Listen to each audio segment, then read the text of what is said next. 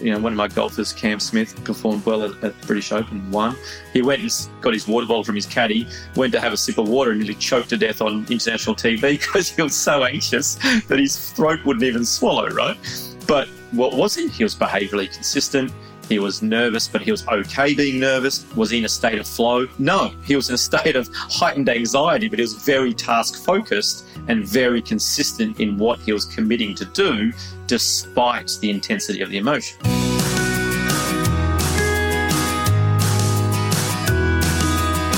Hello and welcome to The Messy Middle. I'm your host, Andrew Horsfield.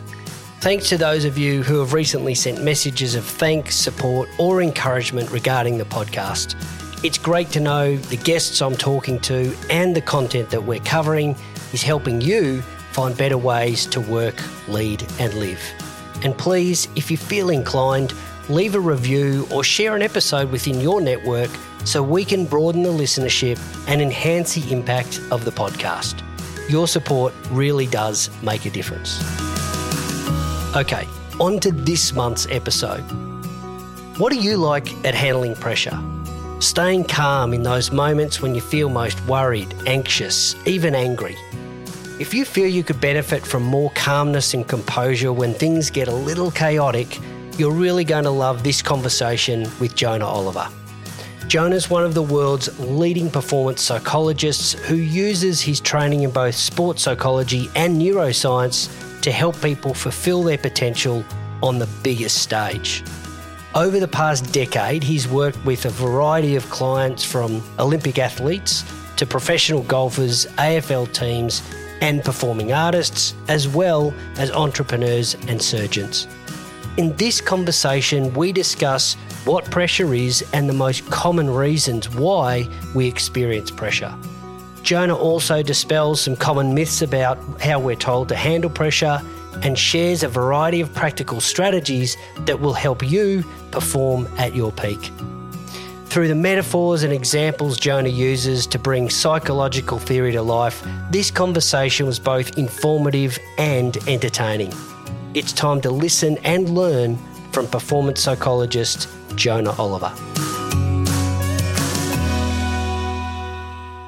Jonah, welcome to The Messy Middle. Given your experience, which we'll obviously no doubt go into as part of the podcast conversation, I'm really excited about this conversation with you and how people listening can improve their mental performance. So welcome. It's great to have you on the show. Yeah, thanks for having me. Look, I think it's a good start, if not a fairly typical one, just to get a little bit of your genesis story about, as a mental performance coach, what is it that you do and how did you get to where you are now? Wow, we're going to wind the clock back a bit there. Did a lot of study, went to university, became a registered psychologist and began my journey working in sport primarily. But in terms of where my career really took off, it was when I retrained. So when I went through my tertiary education, there was very traditional approaches to psychology and performance. And, we'll get into that maybe during the course of this talk, but a lot of it was around controlling anxiety, being more confident, positive thinking, getting rid of the bad, like trying to get these athletes into this ideal performance state.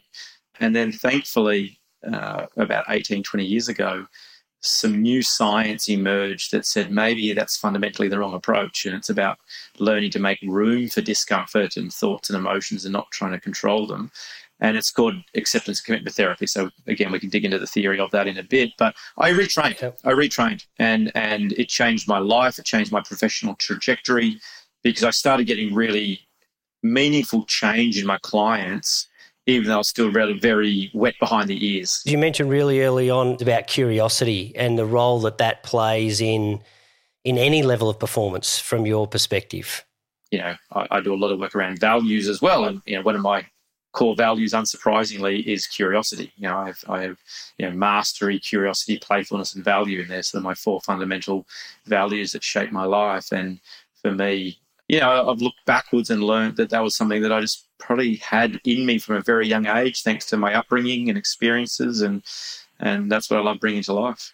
Yeah, good one. And look, we're going to explore this a lot deeper as we have or evolve our conversation, but I think one of the things that I'm really interested from your perspective is when we talk about performance and peak performance or performance in moments that matter, there's also this shadow side of all the things that we try that actually don't have any impact, the superstitions.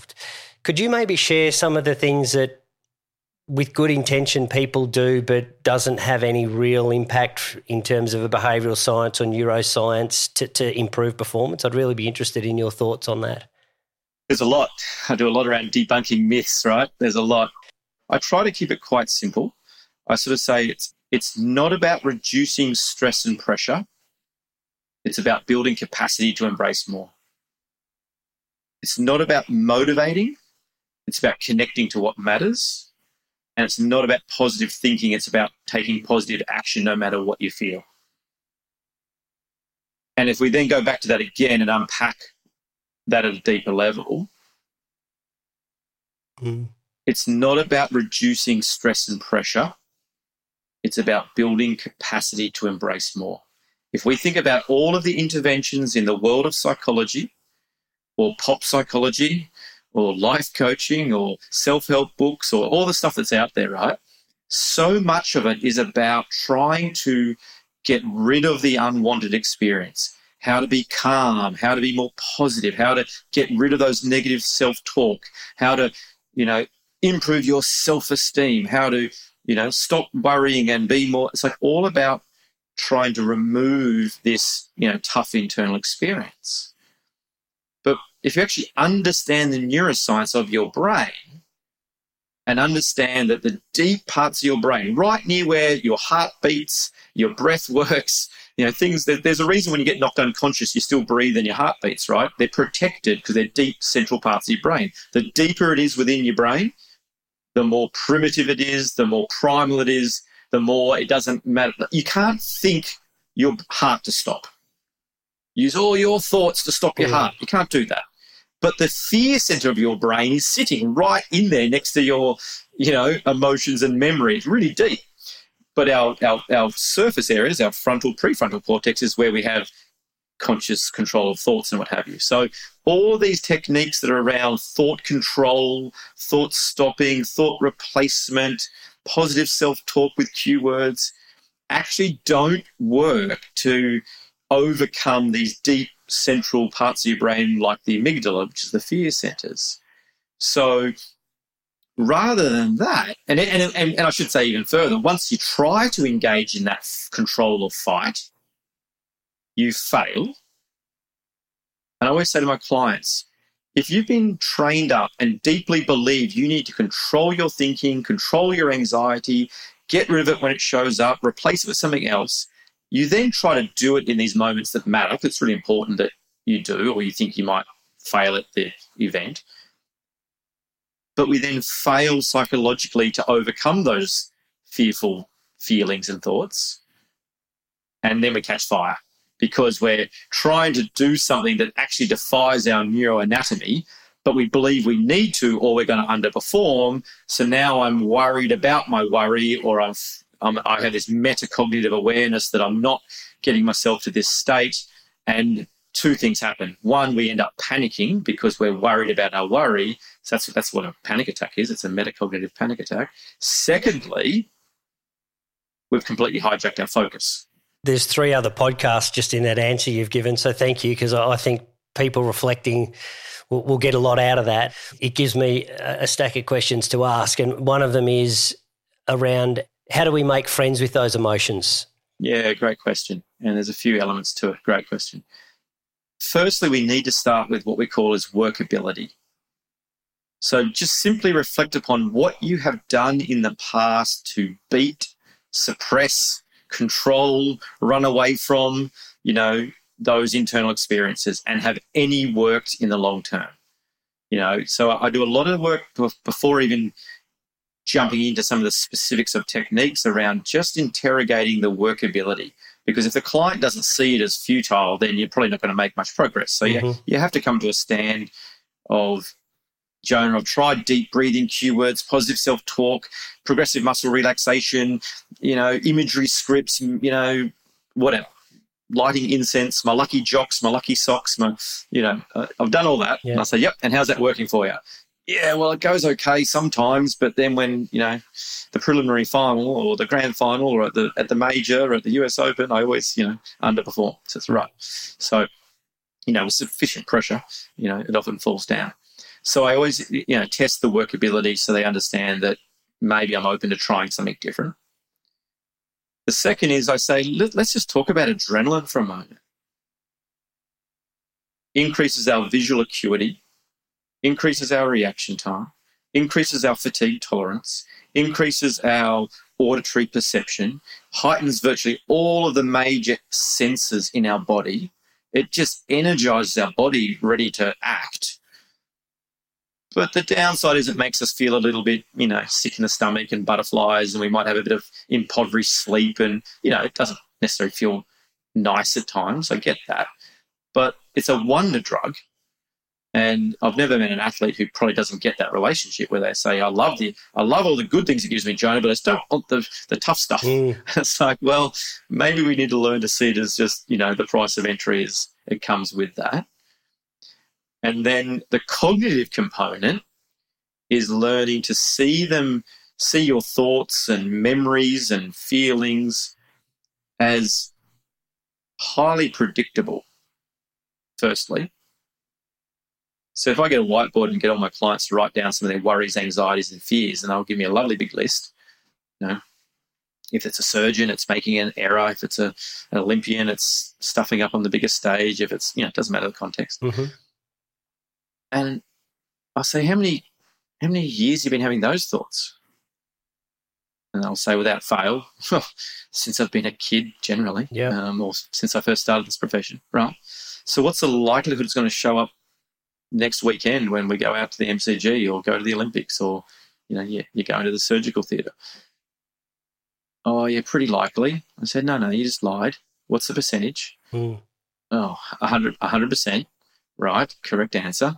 So if it's 100% likely, it's 100% rate that it's going to show up, shouldn't we actually get ready for it, prepare for it, and learn to just sort of, have a different relationship to it? So instead of fearing those thoughts and hoping some magical potion will come about that they don't show up, let go of that struggle and just see them as the price of entry. I worry about things I care about. My brain will orientate to fear and threat when there's something on the line. And you know what? That's okay. And if I can learn to just say, thanks, brain. Yep, just my thoughts, just my chatter. Give it a name even. About time it showed up. And just be able to, we call it diffusion, diffuse from those thoughts, make room for them. It literally frees up my prefrontal frontal cortex to be task engaged. Yeah, that's a really nice point in itself. The work that's required to actually perform. Because we often get sold that, well, you're in the flow and it's so easy and it's effortless and I'm sure that there is a state where we're in that. But I sort of feel that when we get told these things of how good they are and we celebrate the champions when they're playing well, that we feel like there's some superpower that we don't have that they have, and so it's not as difficult or complicated or complex beyond what you're explaining as some starting points for people. Absolutely. And I love what you just said, because it's the most common misinterpretation in the high performance space, is that the average punter sitting on the couch watching an athlete perform, they look calm, confident and positive, and therefore they assume that that's their internal experience. And our kids do it with us as parents because we're a little bit better at not acting on our emotion maybe, so they think that we don't feel stress or worry or guilt or, fraudulency syndrome or any of that, and they just think, oh, there must be something wrong with them. But, even reporters, I mean, I laugh when a reporter recently asked, one of my golfers, Cam Smith, performed well at the British Open and won, and oh, Cam, you look so calm and confident, out there, and you can see him roll his eyes, just complete eye roll. He couldn't even swallow water down the final 5 holes.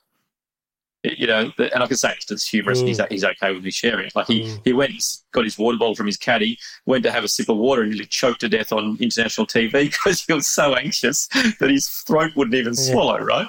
But what was he? He was behaviourally consistent. He was nervous, but he was okay being nervous because we've done all the work about embracing that. Was he in a state of flow? No, he was in a state of heightened anxiety, but he was very task-focused and very consistent in what he was committing to do despite the intensity of the emotion.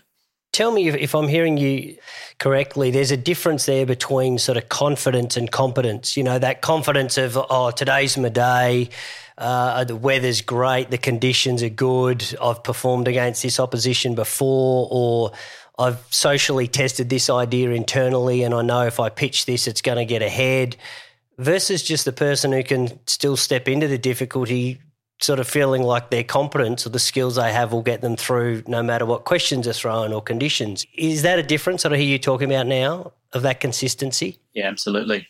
Absolutely. And I love that you've got the right language there. It is literally distinguishing confidence from competence. And, confidence is how I feel. Competence is that I have the ability to do the task. And coaches, parents, teachers, ourselves, we get it wrong every day. We think we want a confident athlete, but actually what we want is a competent athlete. Now, some days it's both. You're confident and you're competent, and out you go, and it feels quite easy. When you're not confident, it's harder because your brain might get a little bit in the way. Therefore, you do have to do something to make room for that, story or chatter or noise in the brain about not being confident, but just come back to your competency of, I can do this. And I always use the same playful metaphor. Me with 6 beers at a karaoke bar, it doesn't matter how confident I am, I still can't sing. Yeah. But you'll still get up and get there. And I'll get up there and be terrible. Yeah. Right? What you want is somebody who can actually sing. Now I'd still rather somebody who can really sing, who might be a little bit nervous, not having the confidence, and just say, hey, listen, it's okay to be nervous. That's all right. Just make room for those nerves, but how about you just focus on singing the song like you normally do? And I'd much rather listen to that person than me with 6 beers in my belly. I think that's a terrific distinction about turning up when it matters and backing the ability.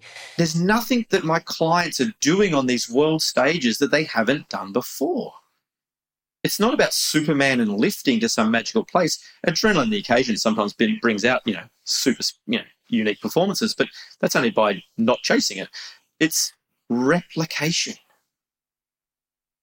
Oh, what do you say to those guys or girls before they go out on the bigger stage? Okay, go out there and be really boring. Do your usual. It's just replicating your competency in a stage where there's a lot of emotion. So it's often the world's best don't lift. It's that they're the ones that change the least, while those around them do get caught up in the context. Yeah. It's a really great distinction, Jonah. I love a quote. Jim Carrey, the American comedian, I don't know if you've heard his quote, but he said, the problem with life is there's no danger music. We don't have that musical score that would go dun it when we're in one of those moments to go, okay, hang on, I'm being called to something here, or I'm about to stuff something up, and I sort of think we do. I think that feeling that you said before about the butterflies or the tension or the nervous, or they're all those, I think, that danger music that we can all pay attention to say, okay, is this a moment that matters enough to me to step into, or do I not worry about this one? When that fear stuff shows up, isn't it amazing how our brains orientate initially to that fear and wanting to do something to get rid of it? But if we can pivot and instead connect to what's important, what's actually at stake here? And that's why I said, it's not about motivating people, it's about connecting them to what matters. Otherwise, fear will always win. It's a really primal driver in our brain. We'll know what we want to do. Every athlete comes off the field and knows what they wanted to do. They're just disappointed that they didn't do it. And it's because typically they were just connecting to their fear story versus actually what was important out there to do. We often focus on how hard something is, how boring something is, how scary something is, how embarrassing something might be, how disappointed I might feel. It's all about the emotional component versus what's actually important here and what's actually the upside of me leaning into that. Yeah. So for me to help people perform on those bigger stages, I often focus far less on their intrinsic emotional state and rather try to dial up their connection to the importance. And how do you separate that from my importance is to win the tournament, or my importance is to get the gold medal, versus what you were saying before, which is sort of that behavioural executable? Is there a way that you help people separate to find that right purpose so it doesn't just reignite another set of problems? Yeah, awesome question. Firstly, you don't avoid the outcome. Like you don't fly all the way to Nepal not to climb Mount Everest. Like you're not going there to play with some rocks. You're allowed to say, I'm here to climb Mount Everest.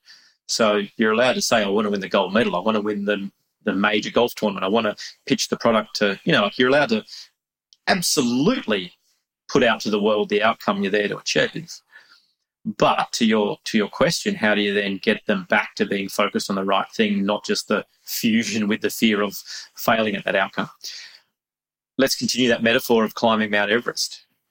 If I'm just focused on getting to the summit, I'm pretty likely to then fall in the crevasse along the way because I'm not actually looking at what's in front of me, right? Mm-hmm.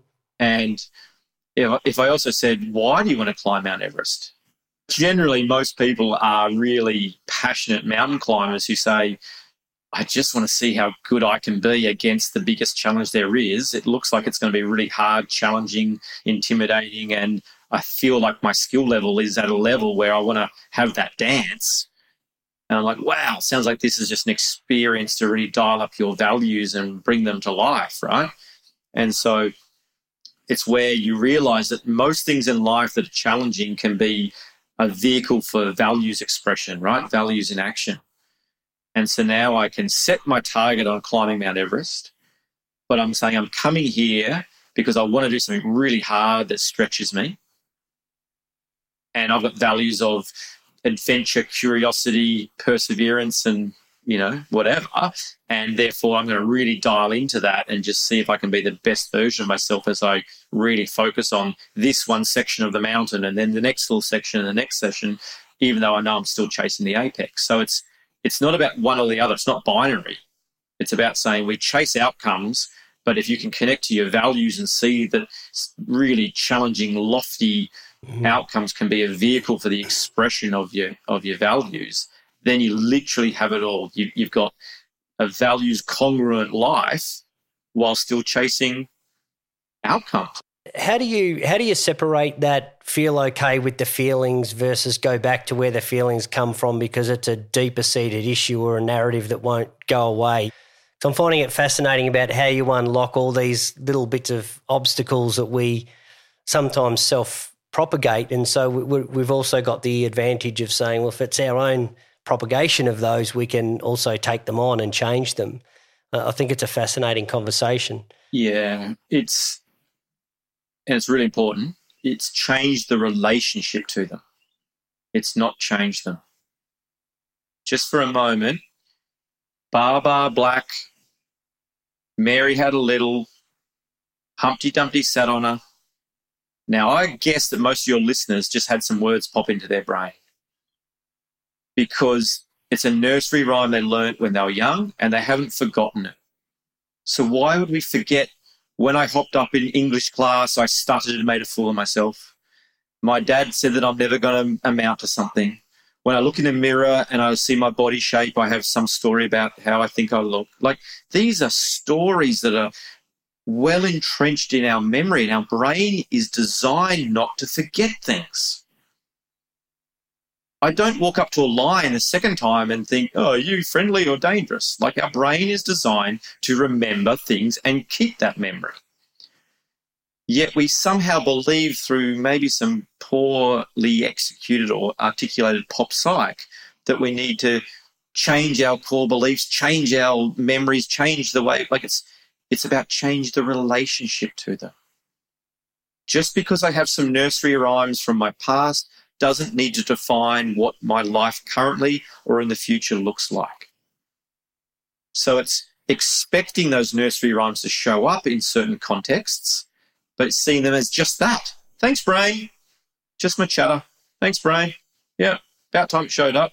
Oh, there's a bit of that stuff. Thanks. Just disarm it, but then make a decision towards or away move. An away move is getting hooked by that story and then behaving in a way because of it. Not speaking up at the team meeting, not pitching the idea to the investor, not telling your wife what you really think, not, kicking the ball, through the line in the grand final for fear of stuffing whatever, right? It just doesn't matter what the avoidant behavior is. I'm changing my behavior because of my relationship to that story of my past versus what would a towards move look like? Okay, me, my values expressed as explicit behaviors. That's the best version of myself. That's the person I am and who I want to be into the future. So can I just make room for that story of my past but not be defined by it, rather use my values as my anchor? Yeah, in the course of a competition or a tournament or a meeting that might go for 2 hours, we can't have this full-on mental capacity for all of that period. So I'm just wondering, are there ways that you help people identify those moments that are more important or more pivotal, or rather than have to sustain this mental cognition for a long period of time, which we know just isn't reliable? Our attention is relatively short, right? So first thing, our attention span is relatively short. Secondly, we never lose focus, we simply shift focus. You only lose focus when you're unconscious, right? Other than that, your attention's just going somewhere else, right? And our mind wanders a lot. So the technique is, to truly be mindful. People think being really present and really mindful is like me just tuning into you and nothing else entering my brain. Well, as you and I have been having this conversation, our minds have both wandered many times. What allows me to attend to you is I recognize when I've wandered relatively quickly and just bring myself back. So, task-focused attention is about staying focused in the present with, on purpose in a very curious way and really engaging in the task at hand. If that's listening to somebody, solving a puzzle, thinking about this next chip shot in the golf course, whatever it is, right? But during the course of that, at some point my mind will wander. And if I can just catch it when it's wandered and come back to the important task, then I normally experience greater task-focused attention, but it's actually characterized by focusing, drifting, and coming back. So that's firstly understanding just how our attention works. And then obviously single tasking, not multitasking. There's no such thing as multitasking. So how can I just focus on what's important versus trying to do multiple things at the same time? There's always a switching cost as we go from task to task to task even rapidly. There's a switching cost, and that's where you get all of that fatigue. So, I certainly don't, the idea, pay attention for the next hour in this meeting, that's crazy. It just defies neuroscience. It should be actually broken up into short little, bursts where we can actually just stop, take a moment, come back. Yeah. Tell me, does pressure scale in the sense that is the pressure that Cameron Smith would feel standing over a putt to win the Open be the same as I felt 2 days ago getting the kids out the door on time without their Weet-Bix all over themselves and things of time frames that we've got to get them out for a certain time? Is that the same sort of pressure and we just have to deal with it, or is it very different? Yeah, great question and so relatable. I can certainly relate to that myself. It's literally the meaning behind it.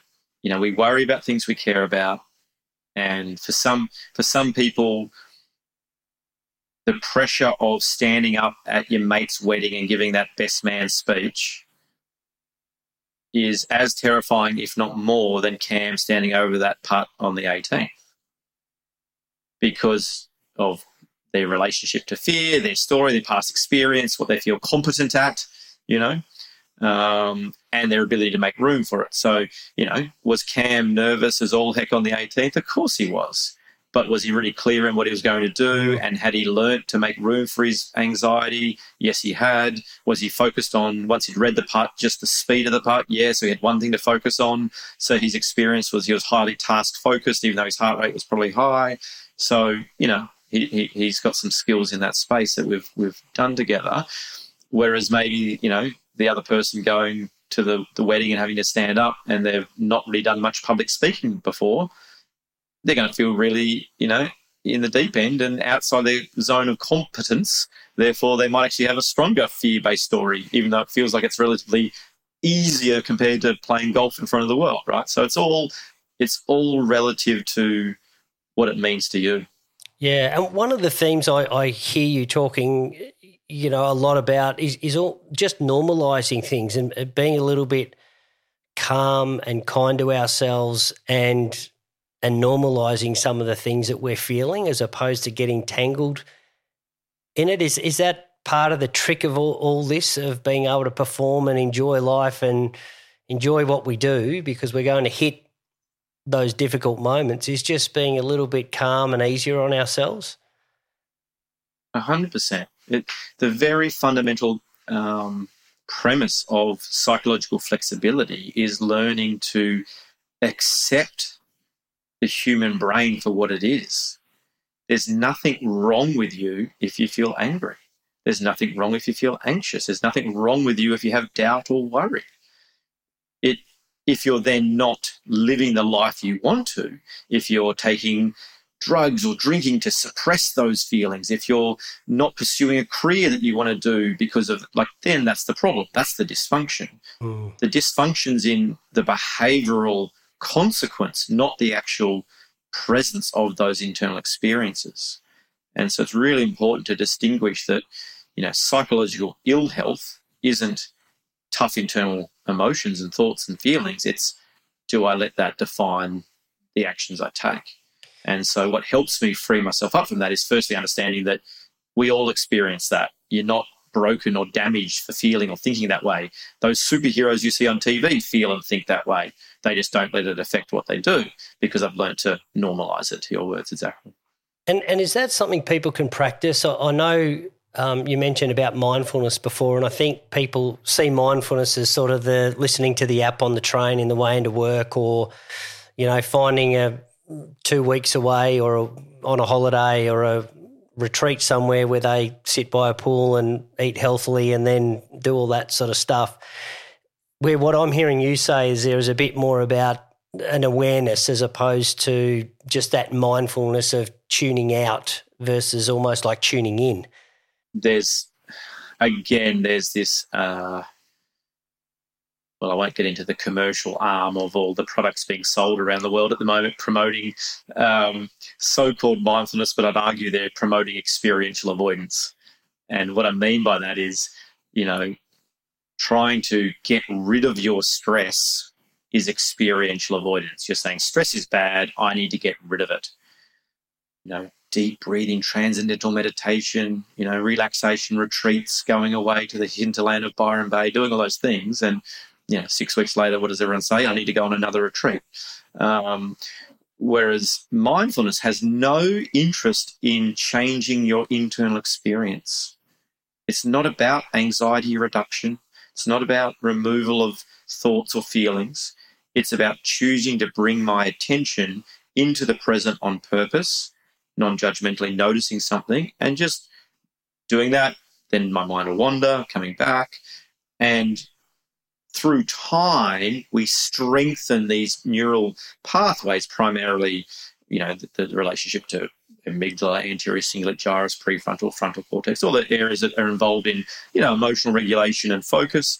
And they strengthen, which then allows us to be present in the presence of distracting things, whether that be crowd or internal things like our thoughts and feelings. So mindfulness is simply noticing things in the present on purpose and not chasing any alternate state. Now, sometimes if I've done some mindfulness, I might feel relaxed. Oh, wow, that's the secondary gain, not the primary gain. Whereas if I'm sitting here going, okay, Jonah, you've told me I've got to embrace my anxiety. I've got to make room for those thoughts. I've just got to see them as, just thoughts. They don't need to define what I do. Yeah, cool, great. And then as I'm about to walk into the boardroom or into the Olympic arena, I do a whole bunch of deep breathing to run away, get rid of my anxiety and try to calm down. I've literally done something counter-indicative to that very notion of acceptance. Whereas I can still do the same looking type breath work, except instead of trying to run away from the anxiety, it's, okay, I'm nervous. It's the Olympics. That's okay. About time it showed up. And now I'll do some breath work to just bring my attention into the present so I can then think about connecting to my technical cues or whatever I'm about to go out and do. I've now gone through the right process of embracing what shows up, being present, and then committing to the right behaviours. I'm wondering about people listening who are saying, look, this is all terrific, but I'm overwhelmed because I've got kids, I've got my career, I'm trying to sustain some sort of level of, fitness and health, which I'm failing in miserably because I'm doing all these other things. Are the techniques you're talking about contextual so that you can be where you are and use a technique for the thing you're working on, or is there something that you could offer people who are just feeling overwhelmed by the sense of trying to do everything in lots of domains? Yeah, well, you've probably just shared the challenge of most of the listeners, right? You can run a really successful business or be a world-class athlete and have a healthy body, have good relationships with the people that matter, and nurture some of your interests and hobbies and what have you. You just have to be really intentional in what you do. You have to architect your life. You have to take the time to think a bit about what that's going to look like. And you have to do things in a values-based way. You don't take your kids to the park and say, see, told you, darling, I bloody took them to the park. What's the problem? You take them to the park and you get on your knees and you be playful and curious and connected, and that's what your kids care about. They don't care about whether they went to the park or not. They care about the version of you that showed up. I haven't gone running around for ages because I can't find 45 minutes in my day to go for a run. Well, lower the bar so low you can't fail. Go for a 5-minute run. At least just keep the momentum going and nurture, et cetera, et cetera, et cetera. So for me, I don't think we're really thriving in life unless we're nurturing the domains of importance. But will we have stress, pressure, doubt, worry, uncertainty show up in all those domains? Unless you don't have a brain, you will, because you're a human. What about, you would often, I assume, go into an existing team framework. What are some of the things that you do or feel are important to integrate into those successfully so you can have the impact that you're being engaged to do?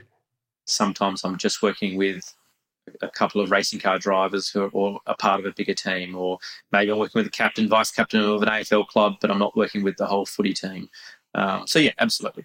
Well, for me, I'm just very big on reverse engineering, right? Like, what's the actual problem we're here to solve? Like, a classic cliche is ambiguity is the enemy. Oh, Jonah, I heard you worked with some guys and had some good outcomes, so I just thought maybe you could help me play better.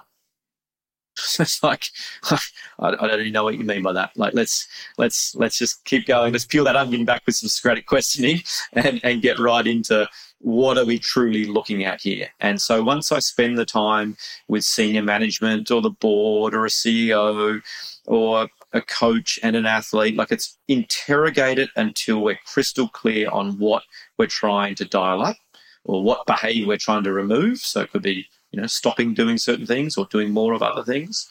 Then normally we look at what's getting in the way. I want to work on my leadership. What a lovely generic broad word that no one can actually define. Okay, sure. Well, let's talk about what does leadership mean in this context? Oh, well, it's making, good, concise decisions. It's communicating. It's making sure people, understand their role and be the quarterback to that, whatever, right? Okay, great. So now we've sort of defined what it is and where it is and what it isn't.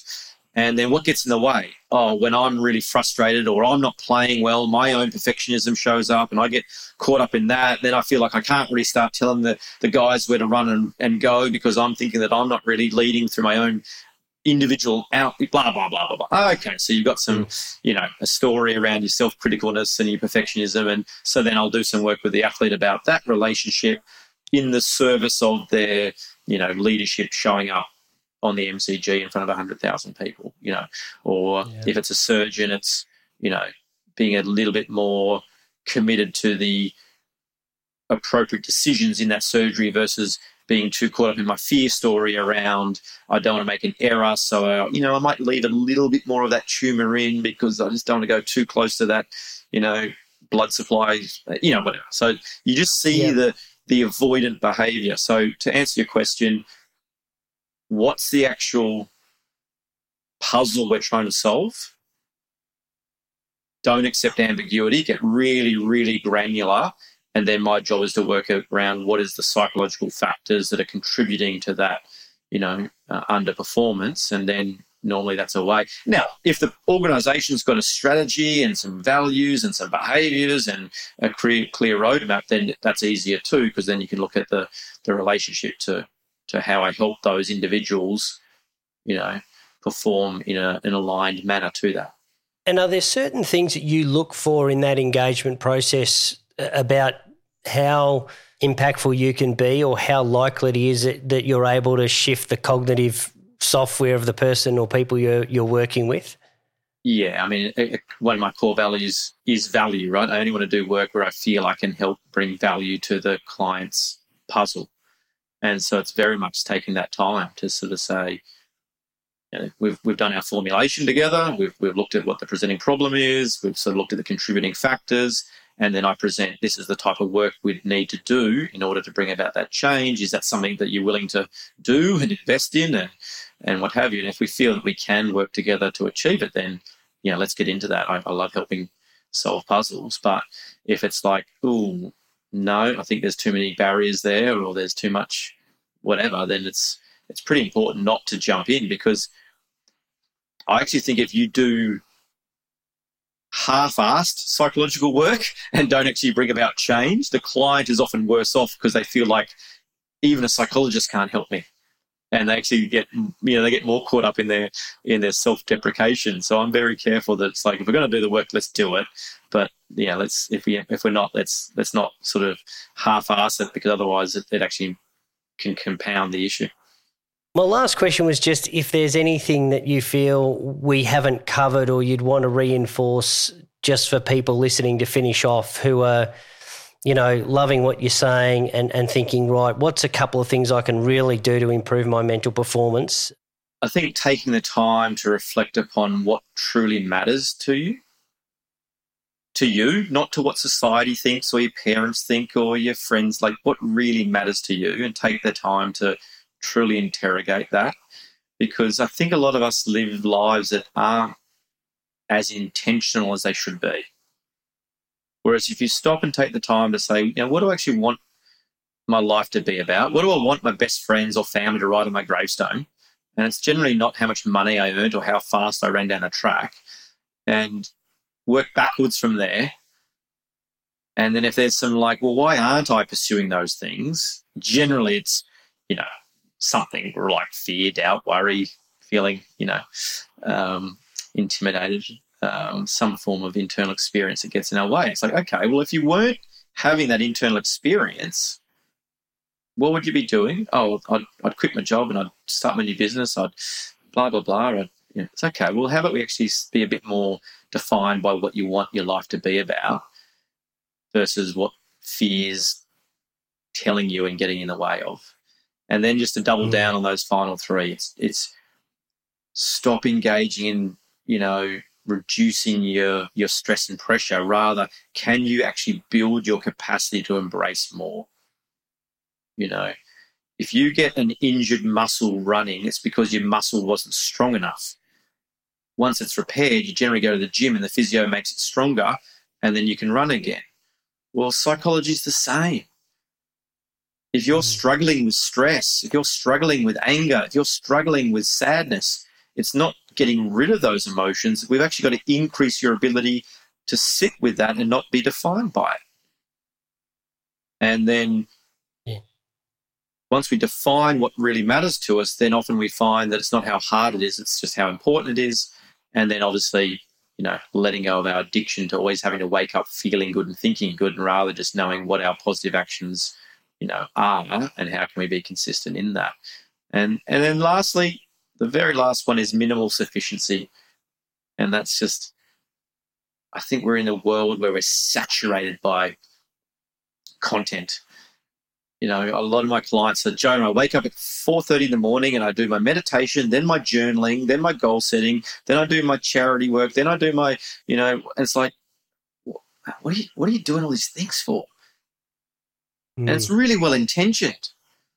But it normally means they're just trying to find the missing piece in their life, right?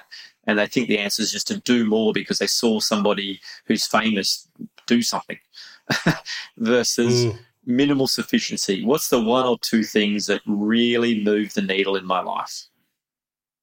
You know? Yeah, terrific advice. Look, it's a great place to finish, Jonah. Thank you. It's been a thought-provoking conversation. It's lots of practical ways people can take the information and conversation that they're getting from you. I really value your time and insight, and lots of ideas for people to think about how they can improve both personally and professionally in their performance. So thanks very much. It's been brilliant. Thanks for the chat. I enjoyed it.